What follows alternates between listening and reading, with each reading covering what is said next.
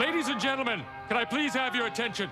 I've just been handed an urgent and horrifying news story. And I need all of you to stop what you're doing and listen.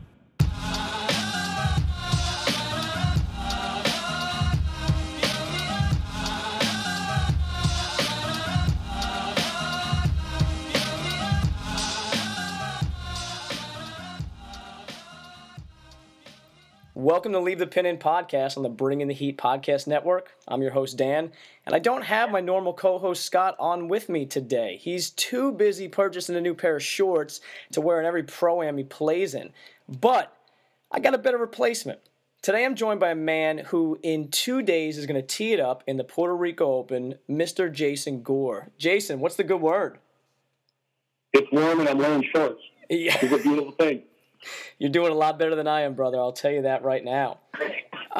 So real quick, can you just talk about kind of, we'll get into your intro to golf and all that stuff, but how you got into the field at Puerto Rico, and also what does it actually look like there? You still seeing devastation from the hurricane? Yeah, I mean, I got into the tournament on my number, coming back from RSM and being a past champion. So, yeah, you can still see remnants. Like usually the hotel we stay at the Grand Malaya, which is right next to the golf course. It's still closed. This is a woe is me thing, but we don't have any food on property, and we don't have courtesy cars or anything. So there's actually a food truck parked outside of our hotel, which is still on property, but they're just they're called the residences, but it's actually been really cool. You go down there, and basically the whole field's down there, and you just hang out and, catch up with some old friends, because there's some old guys like me in the tournament that, that are playing again. We haven't seen each other in a few minutes, and so it's actually been great. Very cool, very cool. The island, from what I've seen, is definitely coming back to life, and, it's a good thing. Yeah, I mean, and I'm sure you guys being there and the presence of the tour is only helping to facilitate that, and have it move even quicker. I would hope so. I mean, I know they canceled it last year, and understandably so, but, the people of the island come here and they watch us, and there's just a general happiness for them to be here, and we love having them here, and it's a great thing. They donate a lot of money to charity and hopefully, towards the rebuilding projects and that they got going here. And should be a great week of golf. That's very cool. And I'm assuming you've played some practice rounds already there this week, yeah? Yes, I played 9 holes today, and I got 9-hole Pro-Am in the morning. So, at my tender age of 44 with a bad back, you kind of got to do a little conserving. Yeah. So I've been sitting on more ice packs than I have beach swing. So it happens. It's just I feel great. Everything's good. It's just it's for conservatory reasons. And that's completely understandable. How has the attendance been at some of the practice rounds there? I mean, are you guys getting people on site on the course following? Not really. It's been pretty quiet here. We've had kind of like a few squalls of rain. So, it'd be nice for 10 minutes and raining for 10 minutes and nice for 10 minutes. So it's kind of, we've had a different wind here. So it's there's literally a rainforest. You can look right up the mountain where I think it's the wettest place in the earth is what I've heard. I don't know if that's true or not, but, so when the wind comes from that direction, I believe it's southeast. I don't know. Like, I'm making this up. It sounds great. So when the wind blows from that direction, it blows all these little squalls down, and so you get a little rain. But I think the wind's supposed to shift, and we should be pretty great for the rest of the week. Very cool. Very cool. So for those out there that follow the podcast that don't know you, could you go a little bit into your introduction to golf? And by that, I kind of mean like your junior golf career. We'll hit on, your collegiate experience and all the amateur work that you've done, within golf. But how did you get into golf? Was there a specific person in your life that introduced the game to you? It happened very strangely, I'm a baseball guy. I grew up playing Little League. Always loved the game of baseball. And my dad was a wrestler at Cal Poly San Luis Obispo. So he was a college wrestler. And as you can figure, if you don't know me, I'm a rather biggish person. I have lost 50 pounds, but I'm like a thick, stocky guy. So he was the same, and he maybe went a little bit past that thick, stocky, stature, and got maybe a little chubby. So my brother, who's 10 years older than me, bought him a set of clubs, and I think my dad was like, my mom said, "Hey, it's your day to watch this kid." I think I was 11. Dragged me out to the golf course. We were very lucky. I was very lucky. We went and hit balls and ended up getting a lesson the first time I ever hit balls. So there was a great teacher there at Vista Valencia Golf Course in California that he was, I believe, the California Teacher of the Year a couple times. He's a Hogan guy and all this good stuff. He's a big time researcher of the golf swing, and he had a half hour open, and I hit balls for maybe 20 minutes, and he walked over, and next thing I know, I'm getting a lesson, and I was hooked. So for like the first 6 to 8 months of hitting balls, we kind of just, the biggest club I could hit was 7-iron. My dad and Greg wouldn't allow anything else. So Greg wasn't there one day. I want to go out and hit balls all the time. And my dad went up to get a Coke. And I reached over in the bag, looked around, had a 3-wood there. It was a Northwestern 3-wood. I mean, you can't make this thing. Was just the biggest pile of junk ever. But I teed up 3-wood and hit this smash slice, and my eyes must have been, the size of silver dollars. I was just like, oh my gosh, this is the coolest thing ever. And I think I hit like 20 balls from the time he went to the Coke machine to get back. I mean, they were just rapid fire, just hitting 3-woods. And then as soon as I saw he turned around, I grabbed 7-iron again, like a true 11 or 12-year-old would do. And it's like, no, I didn't hit any 3-wood. And I knew at that point, just watching that ball just take off the club face, and I was always a pretty good athlete, and I'm just like, okay, that was the coolest thing I ever seen. And then for the next 3 or 4 years, until I got my license, every time he got home, I made him take me to the range. So I was super fortunate that I had a very supporting mom and dad, and they were pretty awesome. And then I grew up. At that point, I wasn't allowed to play in a tournament until I was 14, until I got good enough to not embarrass myself. And ran into this kid, I think his name was Eldrick Wood, and watched him. So I got paired with him on one of my first times ever, and it was like, oh my gosh, I'm never going to beat this guy. And at this point, he's 2 years younger than you, or 1 year? He is like 18 months younger. Okay, gotcha. But he was playing a division up because nobody could, he wasn't playing in the 12-13. He was playing in the 14-15, even the 17-18 or 16-17 because nobody could beat him. And so, I just watched this, and it turned into, I even wanted to be Tiger Woods back then. So, still do to this day at 44. So, yeah, I just kind of played him, and one day I played out of my gourd, and I ended up getting into a playoff with him at, oh gosh, what's the name of the golf course? Griffith Park. And he beat me on the second playoff hole. And he'll still tell this story. He goes, yeah, man, you got so mad, you ripped like this whole branch off this tree. I'm pretty sure it was like a stick.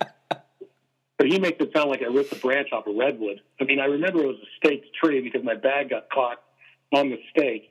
So, I probably walked by and, grabbed, a limb off of it and broke it, being a little bratty 14-year-old or whatever. I was pissed off. But from that point, it just kind of kept getting better and better and better. And him and I got on Junior America's Cup teams.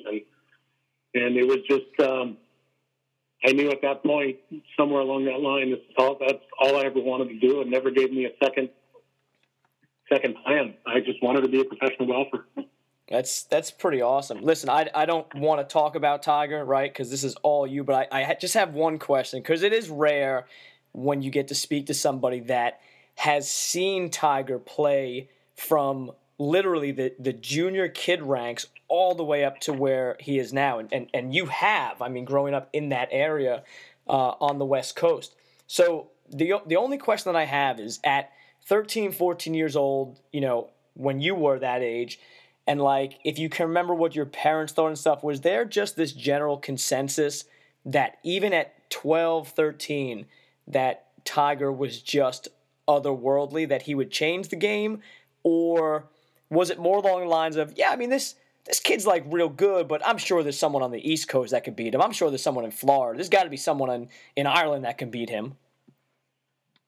You know, he was all world. I mean, we knew he was all world, and it was just whether he was going to burn out or not. Gotcha. Because there were a lot of young kids that came out of that Southern California Golf Association program that were really good. And once they kind of just got away from their parents, the Tiger's parents they weren't tough on him, but I know they were demanding. How about that? Yeah. Like I knew his mom was there all the time, and she'd take notes of his rounds, and he'd go back and talk to his dad about how he played, and you know, like they were involved in his game. I don't know like what happened behind closed doors. I'm not going to ever. He was always positive. Every time I was around his parents, they were positive. So, but yeah, it was just whether he was going to burn out or not. You know, and boy, was I wrong about that. Were you under the? Out. I mean, the guy loved the game. I mean, I think that's shown. But you know, it was just the idea of whether he would just kind of lose interest because he was so good at it at that early age that he would just kind of get to college and, you know, discover other things. But he never did. I mean, he kept that laser-like focus the whole time and just kept getting better and better and better. Yeah, that's such a good point because, like, it's funny that you mentioned that your dad was a wrestler. I grew up wrestling, and I wrestled throughout college, and so many of the kids that I was on you know, like junior national teams with, completely once they went to college, just like, nah, I'm done, you know? And I saw that a lot with myself too. I literally burnt out in college because it was just too much. You know, it was a full-time job, and I was the first in my family to go to college, and I really was so hardcore focused on my academics and realized that, you know, waking up at 4 every morning for a 5-mile run and then an hour and a half lift and then being in classes and a 3-hour practice just was going to be completely counterproductive to my grades. So it's funny that, you know, that didn't stop him, that he kept going. And, you know, I mean, I think you'll agree he's probably the greatest grinder in any sport, not just golf. Well, I think what a lot of people, and I probably shouldn't say a lot of people, but I think people don't realize how smart Tiger is. Yeah. So I think a lot of things, even schoolwork, came really easy to him. You know what I mean? Like you know, I don't know what he got in GPAs, but I know I didn't get into Stanford. How about that? Right. I mean, yeah. I mean, so I don't know what his GPA was. I don't know what his SAT scores were, but he got into Stanford, no problem. He survived in Stanford, left early, which is understandable. I mean, the guy won the Masters, I think, in what would have been his junior or senior year. Right. Right? So, I mean, at that point, he's super smart about a lot of things, especially, you know, at that age about time management. So, I mean, I know he didn't flunk out of Stanford. So, I mean, I think I think a lot of things came very easy with him because of his hard work, if that makes sense. Yeah, I think that's one of the things that's underestimated with him is his mind. You know, I mean, granted, the physicality of his swing, you know, back in 2000, it was probably the purest thing that's ever been seen. But the way he would dissect a course, which other people would not do, kind of set him apart. But you played on an NCAA championship team at Pepperdine, and you won the Walker Cup. So that's our team won. Right. Your team, yeah. I mean, but obviously, you know, you're part of that, and you've got this just kind of amazing amateur career. I mean, there's not too many people that go off to win a national championship, and then to win the biggest team amateur championship. Am I wrong in saying that? The biggest team amateur championship? right? The Walker Cup. No, you're not wrong. I mean, Walker Cup is any time you're able to represent your country. It's an absolute honor, and we had a great team, and we knew we had a great team. I think I went 2-0-1, and I think we were up 7-1 after the first day, maybe 8-0. I think we kind of shut them out. Like it was a good old fashioned whooping. So, we just had a great team, and especially like our college team at Pepperdine, we'd have had everybody on that team. I'm using a Goodwill Hunting line right here, but we would have taken a baseball bat to anybody else's head for each other. That's the way we were. We were all Southern Cal. Well, most of us were Southern Cal kids. There was a few, but the root of our team were all Southwest kids. We all knew each other for a long time. We all loved each other. We'd all done anything for each other. And I came down with a one-shot lead on the last hole, leading as an individual. And we had a guy who was our teammate the year before because our coach had chicken pox and was sequestered to his room. He couldn't leave his room. So he happened to be in town for a Hooters tour event. Kevin Marsh was his name. He just finished playing with us the year before. He just graduated. And I'm standing on the 18th fairway, and I go, how many shot lead do we have? And it's par 5, and I'm hitting my third shot, and he goes, we got a 7-shot lead. And I look right at him and go, well, I don't think I'm going to make an 11. So we said we had a 5-shot lead. I said, I don't think I'm going to make an 11. And I tried. I made 7. I lost individuals by a shot and by getting into the playoff, but our team won. And I didn't care. That was like the coolest thing, that our team won. I could have been an NCAA individual champ. I didn't care. I would have traded it all for that moment that we had hugging on the 18th green as a team. It was awesome. That's an awesome story, and I think shows the power of, collegiate and amateur athletics. I mean, because you look at the names of the NCAA champions in the past, and it's long and illustrious. Your name could have been on that, but your team wins, and you probably feel like I won as well.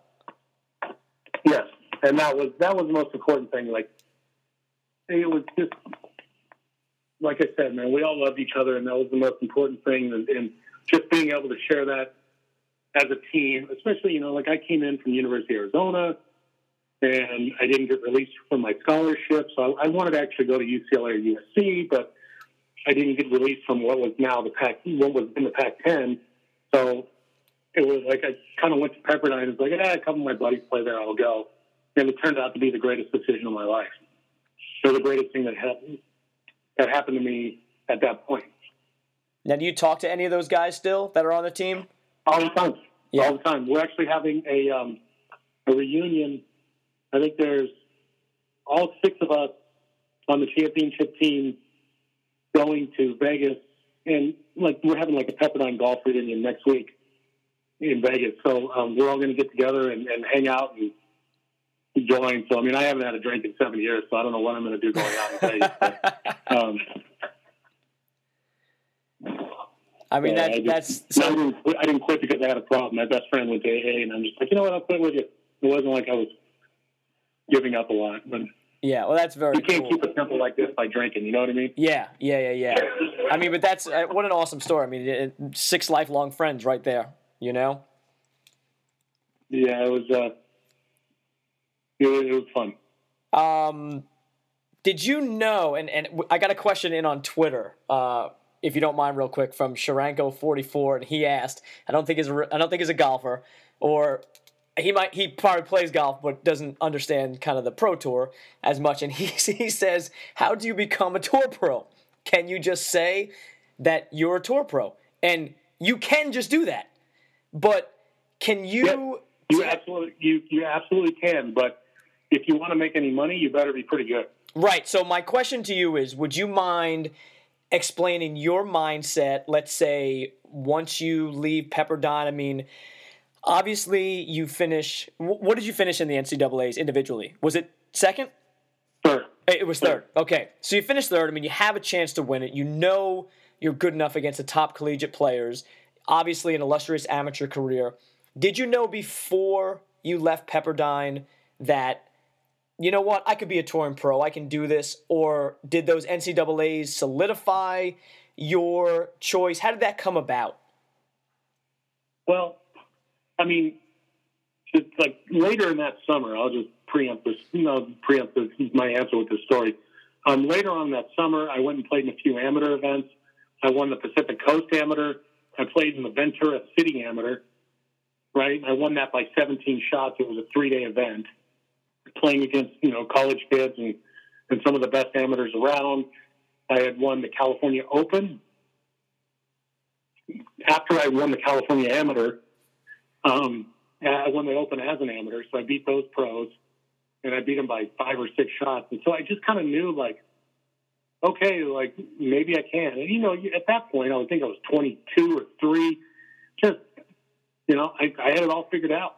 I was better. And who doesn't think that at 23? Right? I mean, I'm better than you, and I know it. You know it, and it's like Globo Gym. Sorry, I like my pop culture. So, and I went to, the day I turned pro, on September 16th, 1997, I walked out of my living room and found my dad dead. Oh, jeez. He died of a heart attack on the day I turned professional. So that's why, I don't know, like, I went to Boise after I won 84 Lumber that year because they asked me to come. They gave me my first sponsor's invite, and they've always been good to me. Jeff Sanders and everybody at Boise, Idaho, have been awesome to me over the years, and I told them I was going to do it, and I did it. So I went back. They had to do like a special thing to have a tour winner playing in a nationwide tour event at that point. Right. So I went back and did it, but, that knocked me off my rocker for a little bit. My dad was kind of my guy when it came to golf. My mom was always my personal side. Like, she knew she was my best friend, and my dad was my golf buddy. Right. And then that was the thing. And he never played. He just drove around the cart and, told me not to do the chicken wing. Yeah. I still have no idea what he means. Don't chicken wing it. So anyway. And he probably just loved seeing you enjoy yourself out there. Yeah, like he was an athlete, and he just loved, that his son did the same thing. So yeah, that kind of knocked me off my kilter for a little bit. And I had Q school like a month later. I breezed through first stage. I breezed through second stage and played terrible in third stage. But still, at that point, I'd gotten my Nike tour card at that point, and kind of thought, like, okay, this is where we're going, and here we go, let's go. And I struggled my tail off. And, it wasn't until 2000 that I really broke through and won, and then got my tour card, and kind of up and down ever since then. So, for a long time, I used my dad's passing as an excuse. And I wish I didn't. I wish I would have just taken it and been like, all right, this is what he wants me to do. Keep going forward. But it was like to a point of, my dad just died. I don't know. I don't have anybody to talk to, BOOHO. So I used that as a crutch. And I know he didn't want me to do it, and I certainly shouldn't have done it. So, right. Maybe I wasted a few years of my career doing that. But to be a professional golfer, to go back to a long story short, if you make money at something, it's a profession. If you spend money to do it, it's a hobby. So yeah, that's the truth. You can be a professional golfer. Anybody down the street, your neighbor down the street who's never touched a club, you can say, yeah, I'm a professional golfer, but it's just the idea if you can make money at it, or if it's just a hobby. So, the last few years, professional golf has been a hobby for me, unfortunately. Yeah, I definitely do. I want to get into that because I think your story is just so fascinating. You talked about a little bit of the rise and fall of it. So I'm assuming when you left Pepperdine, you had no desire to use the psych degree. No. Okay. All right. No. So, have trouble spelling psychology. So you've got. I want to run down some of these professional accomplishments because you talked about highs and lows, and I got another question on that in a bit. But some of these are like crazy pro accomplishments that a handful of people have done. So you win the '84 Classic, right, out in Pittsburgh. Yes, sir. Well, Nemenkollen, around Pittsburgh. And, that's with a field that includes Phil, VJ, JD. When that occurs, do you feel like the greatest golfer in the world when you win a PGA Tour event? Or is it something more along the lines of, you know what, I got hot this week and I got to keep grinding? Well, at that point, I was in the final group of the U.S. Open and shot my temperature just about. Right, that was 2005, correct? Yep. Shot 84 in the final round, tried to go out and win the U.S. Open, and you don't do that. You stick to your game plan and plot your way around. But I tried to win the U.S. Open and ended up, punching me right in the head. And after that, I came out. I finished 10th my first nationwide tour event that week. At that point, Web.com tour. And then I won the next week. I took 2 weeks off. I won again, took another week off, and won again. Right, so and we should let people know that you still hold the record for most Web.com tour wins. I do. It's like Crash Davis. It's like the most minor league home runs, and that's and that's 7 wins, right? 7 wins, yeah. Yeah, 7 on the Web.com tour. And obviously that's, Nike, Nationwide Tour. It's gone through a ton of iterations of sponsors, but now known as the Web.com tour. Can you tell us about the 59 you shoot at the Cox Classic? Well, my coach was out there that week. It was a good buddy of mine. I had pink eye that I'd gotten. I had to do an outing somewhere. I think it was in Green Bay, Wisconsin, and I ended up getting pink eye somehow. I had no idea. So if you look back at the old pictures, I'm wearing sunglasses like on my hat. So you're telling me that you reached golf's holy grail shooting a 59 with pink eye? Well, I had gotten medicine and it was getting better, but the first day I had like double vision. I shoot even par, right? And it got better, and I tee off in the afternoon that next day, and I was hitting it so bad on the range. I told my coach, my buddy, I'm like, just get out of here. Let me win this. Let me miss this cut, and I'll win next week. I actually told him to leave in so many words. Did he leave? Right, because he's trying to help out, and I'm like, dude, just go away. Yeah. Just let me miss this cut. I don't care. I just want to get out of here. So I go out and I shoot 4 under on the front. I bogey 10, and I played my next 8 holes in 24 shots, I believe is what it was. Oh my God. Like it was just a joke. Like the golf course wasn't brutally difficult, but I hit it 4 feet on one hole on 11, which was the second hole in Omaha, the Champions Run, which is a converted par 5. I hit it out of the rough. Right, there's 9 irons from like 160 to like 4 feet. I birdie the next hole. I drive it on the green on the next hole. The next hole is 410, and I hit it on the front fringe. That is dirty. And the next hole is this unreachable par 5, and I smash a drive down there. I was in it so far back then. I smash a drive and hit 2 iron on the front and make like a 60-footer. And then I have this 15-footer down the hill for birdie, and I knock it 10 feet by, and I make it coming back. So there's par. And then I hit an 8 iron into this par 3, and I hit it to 2 feet. And then we get to 9, and 9 was drivable. It's like 295 front or something like that. And there's a weight on the tee, and I'm playing with Benny Bates and Vance Veazey, who 2 guys that are just absolute legendary, great people, right?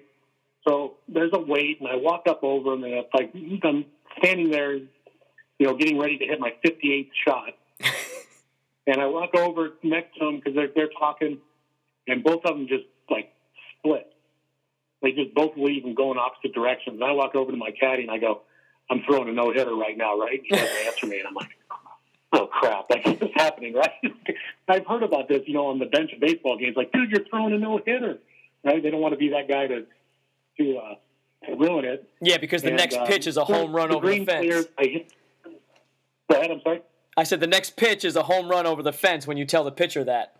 That's right. So, I hit this high-cut driver in there about 20 feet from the hole, and almost broke the back of the cup with it. I mean, it hit the back of the hole so hard, like dead center, and just bounced up and went straight down, and then that was it. That's incredible. 59. Now, had that been done, I don't know if you know this, but had that been done on the Nationwide tour at that time?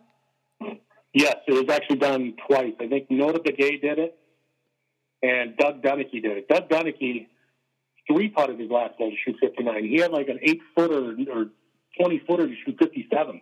Wow. On a par 70 course. Wow. But, yeah, so it had been done before, but, at that point, all I was trying to do was make the cut, and I ended up throwing I was trying to get myself in contention. I already was, 8-9 under par. And I'm like, all right, I'm going to make the cut. Now let's see if we can do something and get in contention. So it was, that was pretty fun. And I tried to do it on Sunday again. I got 8 birdies in a row on Sunday. Now, did your coach end up leaving, or did he stick around? No, he stuck around. He just ended up leaving the range. Gotcha. That's good. So last one about kind of your pro playing career. You made a double eagle at Torrey Pines, right? An albatross. Can you tell us about that? Was it one of those? Did you see it? First off, did you see it go in? Did you know it was pure leaving the club face? And who were you playing with at that time? Do you remember the guys in the group? Playing with Scott Piercy and I don't remember the other guy. It might have been Kyle Stanley. I don't remember. I don't know if it was Kyle or not, but I remember seeing Scott Piercy because he was the first one that kind of came up to me and gave me a high five on the video. But so I'm standing there and I've got like 240 something front on 18 at Torrey, and we kind of talked about laying up, and then the wind kind of turned down. And I grabbed, Caddy and I tried to talk 2-iron, thinking, well, I can fly 2-iron, just kind of get it to the front. And I kind of got close to standing over it, and the wind, it wasn't windy. It was the day before. It was like when Brandt Snedeker won, and it was psycho windy. Oh, that was nuts, that round. It was a beautiful day. And he goes, I like 3-wood. Just cut 3-wood starting at the CBS sign and just let it leak in there. I'm like, I love it. So I took it and I hit this shot, and it felt good, and it started right at it. I started right at the CBS sign and just started cutting, and I saw it land, and I kind of started walking back over towards the bag, and then I see it kind of crawling up the hill, and now I'm a little bit more interested. So now I'm kind of watching it, and you hear the crowd kind of go, oh, because it elevates in noise, and you just see it disappear. And that was it. But yeah, I saw the whole thing. It was awesome. I was just hoping somebody got it on camera because we were in the hot dog group. You know what I mean? Yeah, yeah. The Gore Piercy and somebody else. Let's get a hot dog. Yeah, got to go to the bathroom now. So, seeing off the back nine on Saturday. So it was really cool. I'm just glad they got it on camera. Have you ever made an albatross anywhere else, or was that the only one ever? Nope. That's my one and only. Yeah, good hole to do it. I think the only other hole that I'd rather do it on is Pebble. 18th Pebble. Yeah, that would be phenomenal. That would be pretty awesome. So listen, I was talking with Jason Sobel the other day, and he told me to ask you. He said, ask Jason why Bubba Watson owes him everything. And and he told me that you would have a great story for this. So I didn't press him. I didn't ask him any more questions. I figured I'd ask you. So that year in 2005, I was number 2 on the money list. I played 12 events and was number 2 on the money list. Troy Madison was number 1 on the money list. So I had won 3 times, got the promotion to the tour, and my 4th start out, I had won on tour. So back then they took 20 on the money list. And so since I finished 2nd on the money list, but I had won on tour, they took my name off of the money list. Bubba Watson finished 21st, and he moved up to 20th. He got his card, and now he has 2 Masters, and I'm playing in Puerto Rico. I hope at some point Bubba sent maybe a Christmas card with him in his green jacket or something, thanking you for that. Yeah, that one might hit the shredder. He did in great Bubba fashion. He did send me like 2 dozen pink roses, which I thought was kind of odd, but I liked it. It was a nice gesture. Yeah, I guess it's better than 2 dozen pink Volvic balls. Yeah, exactly. No, I mean, I'm super proud. He's done great. He's done great for the game, and winning 2 Masters. Like, how do you say something bad about it? Yeah, like that, it's crazy. And just for that's all. Yeah. Just for the people out there, Jason's referring to there's a Battlefield promotion. If you win 3 times in the Nationwide Tour, you automatically correct me if I'm wrong. You automatically get your tour card, or you're automatically on, or you can automatically play the tour events for the remainder of the year. Which one is that? Both. Okay. Both. So you automatically you go straight. You get your tour card straight there, and you get the next season as well. Okay, so it would be the same as guys this year finishing in the 25. Correct. Okay. I would be at the number 1 of that. Yeah, there's a category above that. I believe it's still that way, but I would go in front of everybody there. It would basically I would finish 125A. Gotcha. If that makes sense. So okay, yeah. I wouldn't be 126 because I would have a full card, but I would be put at the end of the guys who kept their card. Yes. Now, would you, if you got that Battlefield promotion, are you still subject to the Nationwide Tour reshuffle that happens on tour, or no? Do you bypass that? Not back then. You weren't. Okay. So it's kind of like the same way of guys who come out and finish number 1 on the Web.com Tour money list. Yes. And guys who win the Web.com Tour finals. So they are not they're not subject to being reshuffled. Okay, gotcha. So obviously, people that follow us follow the PGA Tour pretty in depth, and they understand that it's kind of, for lack of a better term, and what I always coin it is basically an enormous traveling circus. How difficult is that for you as a family guy to be away from the family for extended periods of time? It's awful. I mean, you're never going to ever hear me complain about being able to play professional golf for a living. I think it's the greatest job. It's the hardest way to make an easy living. It's the best way I've ever heard it described. But I married my high school sweetheart. I will always love her, but I still like her. If that makes any sense. I think that's the most important thing in a relationship. You still have to like each other. But anyway, I digress. We have a 14-year-old son who's got super high-functioning autism. So he's very normal. He just thinks he's a Power Ranger, which is kind of awesome. I'm kind of jealous of that. That's not a bad way to live, man. No, he's like, Dad, I don't like reality. I'm like, dude, I get it. Neither do I. I get it, man. Like, let me in. I want to be where you're at. This is awesome. We have a 10-year-old daughter who is, going on 30. She's got it all figured out.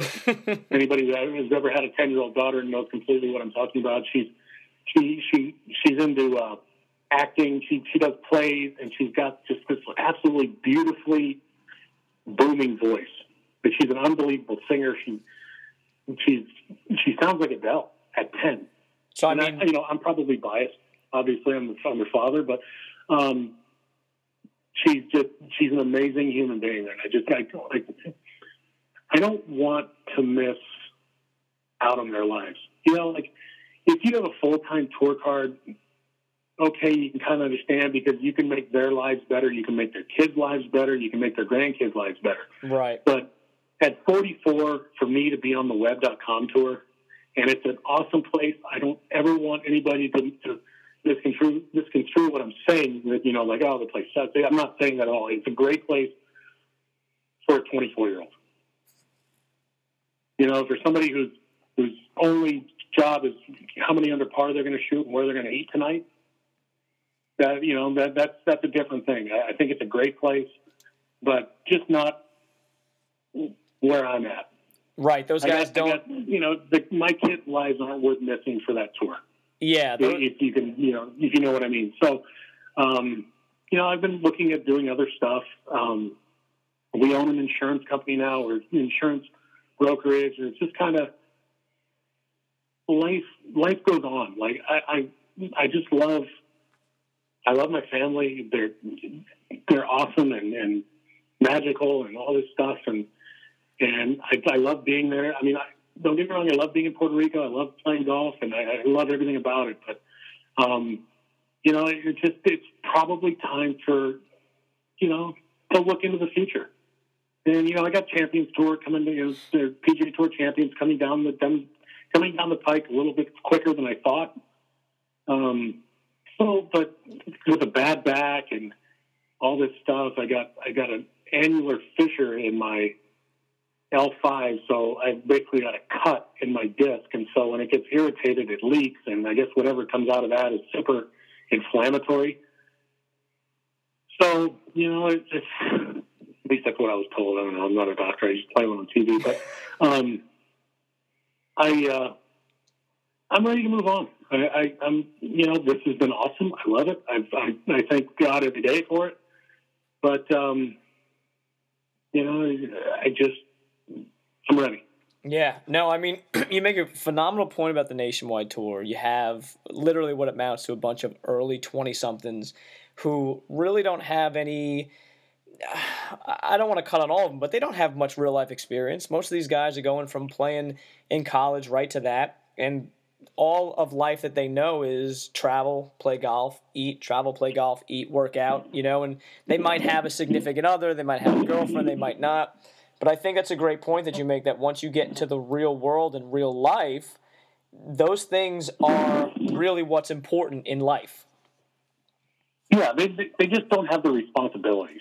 Right. That makes sense? Yeah, complete sense. So they don't have little people to feed. Right. Little mouths to feed, and wives, trying to figure out where the heck you're going and what are you doing, and and she's been super supportive. I'm not saying that negatively. It's just, it's like I call her up and like, can you get me out of here? Oh yeah, sure. Give me the next week, or can you help me do that? It's like she doesn't know what's going on, and staring at four of the same walls every week. I'm ready to move on. When you're out playing, and this happens to me a ton, like a lot of times my wife will try to push me out of the house to play. Hey, go play. You haven't played in a while. Like, take the time for yourself and enjoy it. And I get out there, and I'm on like the third or fourth hole, and I go to myself, what I want now? Like, I want my kids with me playing. I want my wife to see this, gorgeous vista on the course. You ever feel like that when you're out playing in tour events? Yeah, I all the time. Like you just, if you ever watch the Westminster Dog Show, mm-hmm. Both of our kids, or Jackson, our son, let's just say he's a non-sporting type dog.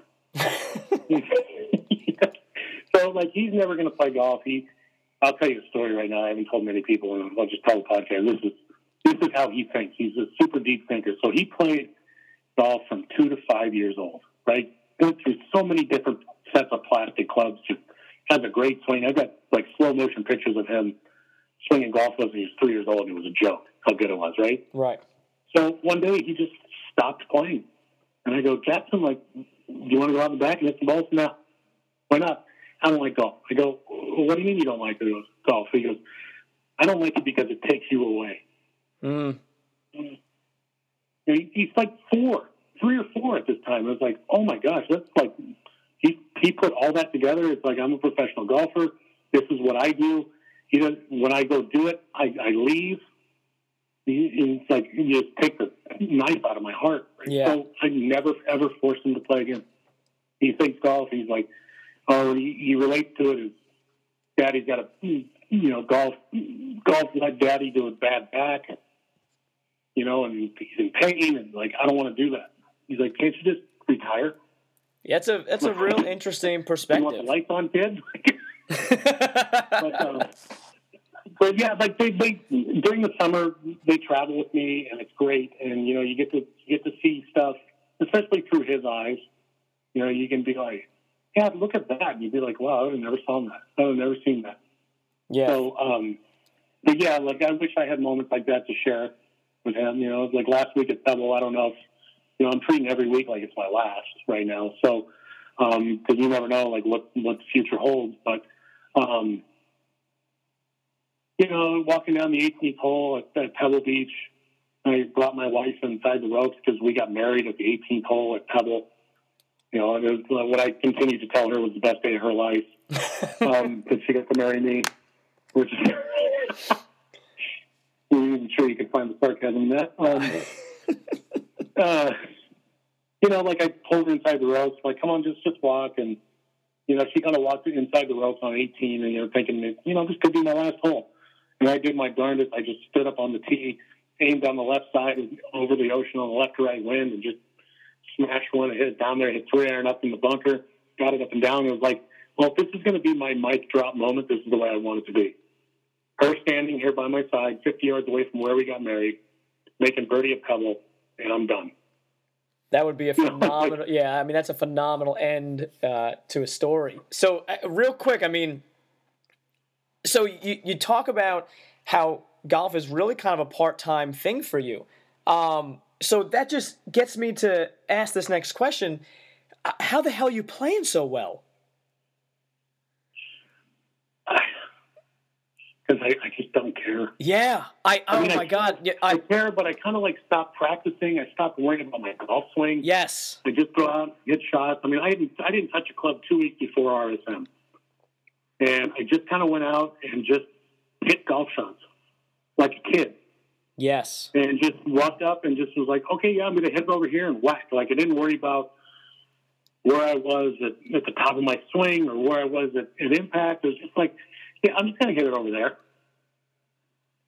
You don't know how much that... Kind of the way I played. And once I got under pressure, I started thinking like, okay, well, I have to do this. And I got out of being, the 12-year-old kid that was just like, yeah, I'm just going to hit this ball and make it go over there. Yeah. You don't know how much that speaks to my heart because, and trust me when I say that I am a good golfer. It is, I'm not trying to put myself on any level whatsoever. But I had some, amateurs, success. And a buddy of mine said to me, he said, hey, dude, don't chase like that dragon. Don't chase that dream of ever becoming even a good amateur golfer because as soon as you become good, you're going to hate the game. And I thought, that's crazy. Like, I love this. You know what I mean? Like, there's nothing I like more in my free time than playing golf. But I did get relatively good. And I got down to a legit scratch. And then I would go out and shoot 75, and it affected my mood. Or I'd go out and play an amateur tournament and finish, like, in 10th place and go, I just beat that guy at the club yesterday. And it really... made me miserable for a good 4 or 5 years. And then my first son was born, and I didn't get to play as much, and my game went to just crap. And it wasn't until they started picking up the game, and just like you said, I didn't care anymore. If the ball went OB, awesome. I got enough money to buy another ball, And I just played golf, and I have not loved the game more in probably the last 10 years or so because I didn't care anymore. Yeah, there's a fine line between going out and playing golf and playing golf swing. Yes. Like you can go out there and try to work on your swing and stuff like that, but really it just comes down to hitting the shot. And I used to work with this guy named Preston Waddington. He was a psychologist. He wasn't even a sports psychologist. He was more like a psychoanalyst. And he told me this story one time that really kind of wrung some heartstrings on me. He was a big Fred Astaire fan for some reason. I don't know why. He was an older guy, but he said Fred Astaire used to have a dance studio, and he would put chalk down on the ground and he would practice his dance moves. To hours on hours, he'd practice. He'd step on the chalk, just 1, 2, 3, working on his moves. And he said, but when the music started and he grabbed Ginger, he just danced. Yeah, just went out and did it. Holy, like that gave me goosebumps. It gives me goosebumps right now. You think you go out on the range and you work on your golf swing and you try to get in the perfect positions and try to hit that perfect little draw that you're trying to hit, all this stuff, and try to get the club in the perfect spot. But then when you get to the first tee, go dance. Yeah. I think that's a great philosophy for life as well, not just golf.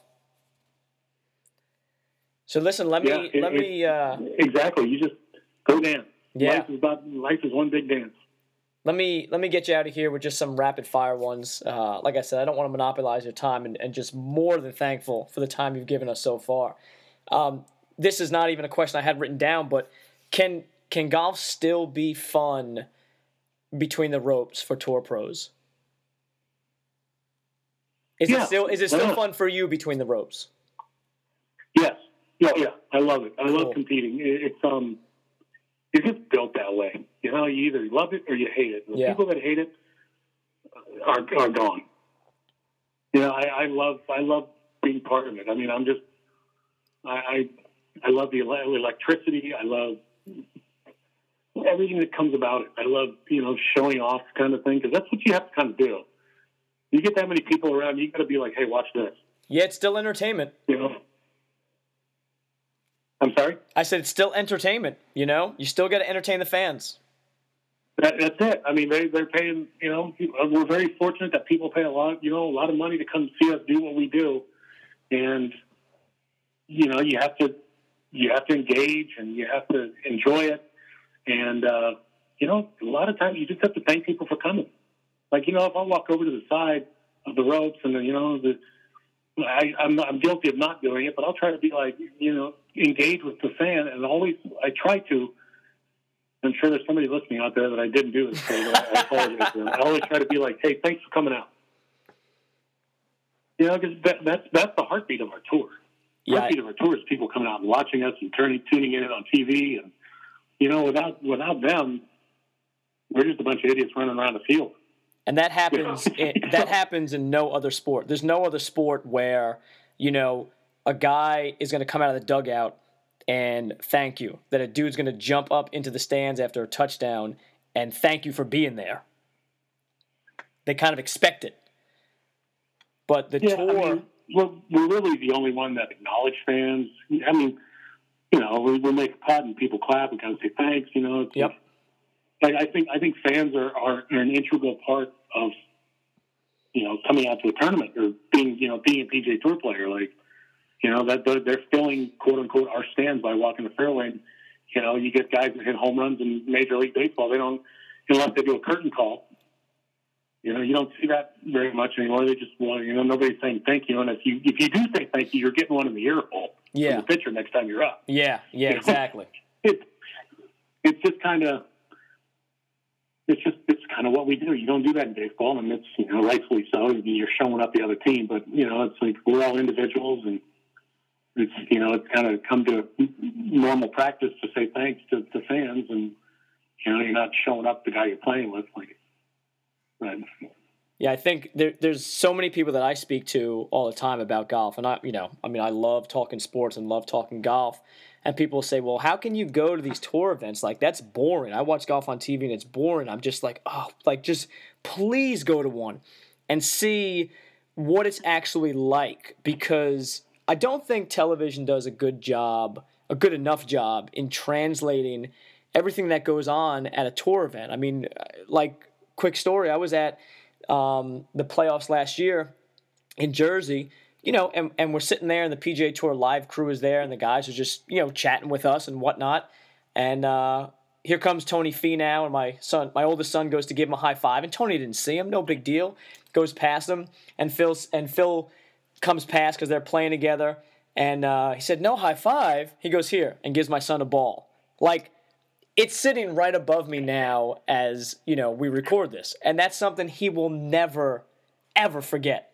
Phil Mickelson gave him a golf ball that he played with, or somebody came and said, like you, up to him, "Hey, you guys enjoying yourself today? Thanks for coming out." That's amazing. You don't get that in other sports. No, you don't get an interaction like that. I mean, that's what's great about it. And it's cool that guys, especially like the younger guys, are now getting it. Yes. You get Jordan and Justin and Ricky and all these guys, and they get it. They're playing towards the crowd. They realize they're entertainers, and it's. I think the game's in really good hands, and it's just one of those things that's. It's turned into entertainment, and these guys, they all have their own thing. They have their own special thing they do. Ricky with the way he dresses, and Justin is just, down to his fancy shoes. Yeah. I think you got to carve yourself a little niche here, here and there. Yeah. Yeah. You gotta have your signature, I guess is what it would be. Right. All right, Jace, let's let you off the hook with some of these just real quick questions, all right? We're just going to go through favorites right here. Favorite music? Anything with real musicians. Okay. Now, you play, am I correct? I dabble. I'm like a 10 handicap guitarist.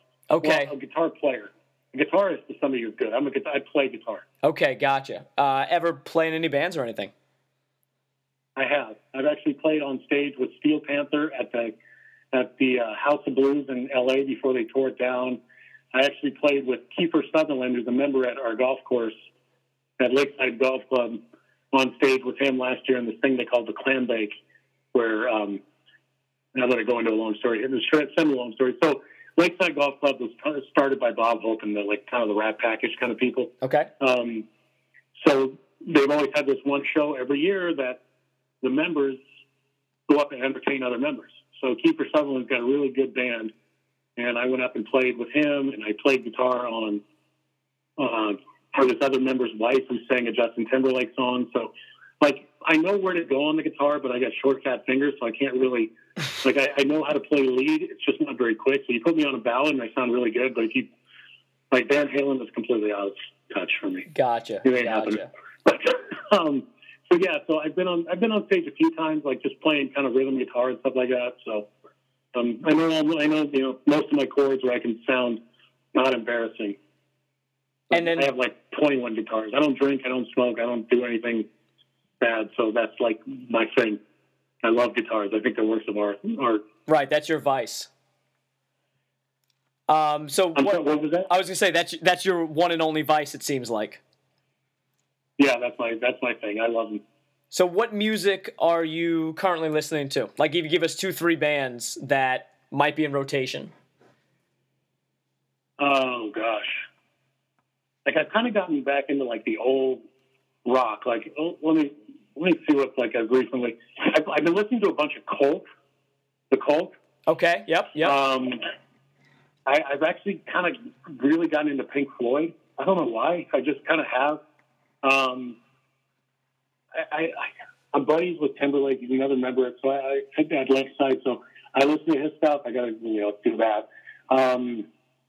But I kind of got into old 90s rock. I got into, but I've always kind of been a country guy. I just like anything with real musicians. I'm looking at right now on my iPod. I got the Eagles to Pink to Jake Owen to The Greatest Showman.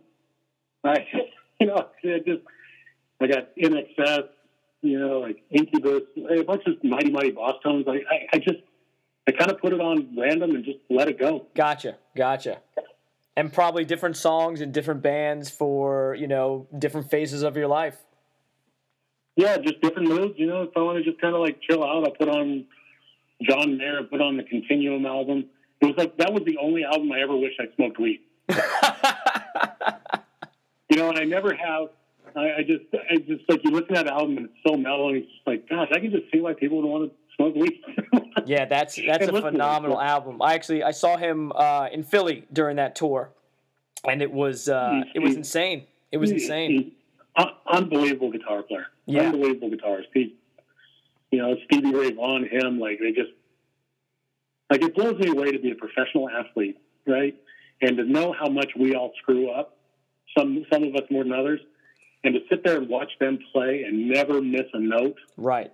What it seems like. But they will. It's dumbfounding to me. Yeah, they will tell you though, and I mean, music is my other passion. I've played in bands and stuff, but they will tell you that, you know, they do mess up. It's just that they cover it up so well. And when you're playing live, there's a lot of reverb and feedback too, that some of the individual notes do get lost. You know, and guys will tell you all the time, like, "Oh, I screwed up that solo," and you're like, "Oh, I didn't hear that at all." And they're like, "Yeah, but we did." You know, I guess it's just like for you guys.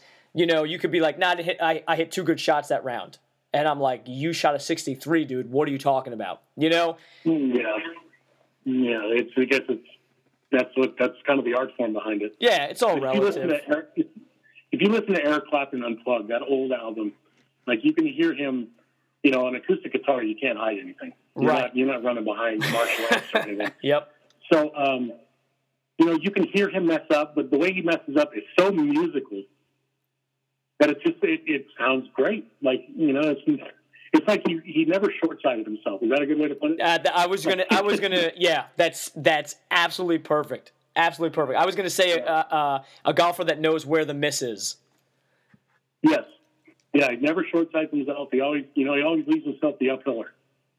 So I'm assuming music is probably a big hobby for you. Would you consider that your number one hobby? Yeah, I would. I'm so fascinated by great musicians because you understand how hard they work and how much time they put into it to master their craft. You know, like going back to, like, even Chet Atkins, you know, it's like any guy that can hand over a card that says Guitar Master, it's like, yeah, man, you spent your time. You know, so it's you know how much time they put into it, and you know you can feel their passion in what they do, and I think that's really cool. Yeah. Hey, so last question I want to ask. This comes from my co-host normally, Scott, and he wants to know what your favorite course is on tour and why it is your favorite course. My favorite course to play, or my favorite golf course to be at? I think knowing him, I'm going to say favorite course to be at. I don't think he's so concerned about the playing aspect or the holes or the architecture of it. I think maybe more behind the scenes type thing. Like, you know, you always hear Jack's Tournament, the milkshakes are the greatest thing in the world. Something along those lines. So I think the best golf course I've played on tour, I've never played Augusta, I've never gotten in the Masters, would be Riviera, but my favorite place to play is Pebble. Gotcha. Like I said, we got married up there. It's such a special place. I won Cal-Am up there. It's such a special place to me, and like being, you know, semi-golf dork or complete golf dork, semi-golf historian. Like, you just think of all the cool stuff that's happened there, the people that have walked on those fairways, and the same with Riv, you know, but, you know, the Opens that have been at Pebble Beach. You know, I'm kind of like the USGA guy. Like, I love, like, Open Championship, U.S. Open Championship. So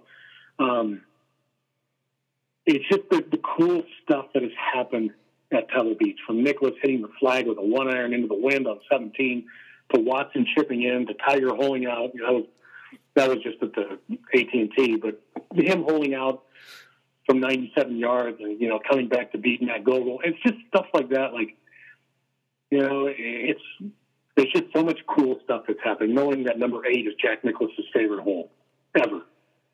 You know, and it's like, to think of the footsteps that have been on that property, it's pretty special.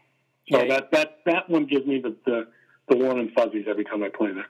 you could literally do a historical chronology of the game just with the people that have passed through that course.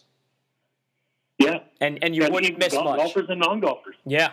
Think about the powerful people that have played there.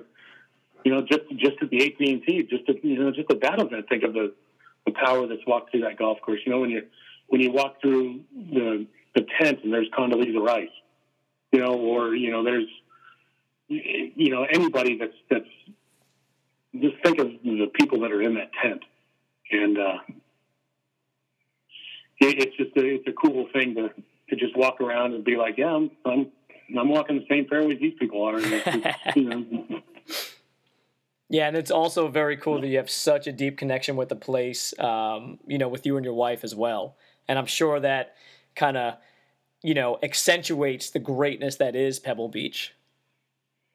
Yeah, it's one of those places that, you probably shouldn't tell this, but even like when we've had dogs pass, we've taken ashes and kind of scattered it down below like the 18th grade. That's probably highly illegal. If you can take that out of this podcast. No, I'm kidding. But, we won't let people know. No, I'm kidding. Like our dog, we had 2 Labradors that were purebreds, and we had to give them the purebred name. So one was called Cypress Point, the other was called Pebble Beach. So that area is special. So if his question was, if I had one day to live, where am I going to play? That would be my answer. Gotcha. Well, Jason, look, I cannot thank you enough. I also am beyond appreciative of your time because I know it is tournament week, and I just can't thank you enough for how in-depth you went and how much you shared with all of us. My pleasure. Thank you for having me on, and sorry it took so long. I'm a little spidey.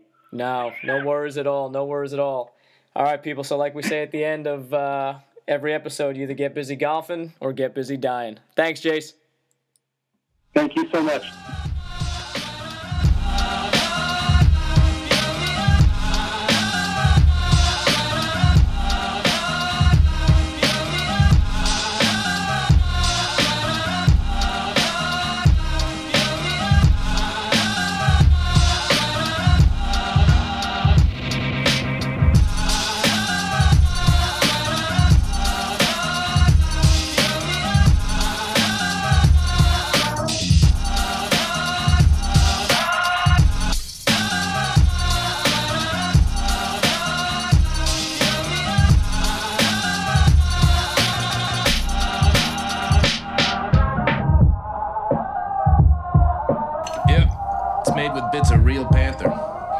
It's good. It's quite pungent. Oh, yeah. It stings the nostrils. In a good way. Yeah. Brian, I'm going to be honest with you. That smells like pure gasoline. 60% of the time, it works. Every time. That doesn't make sense.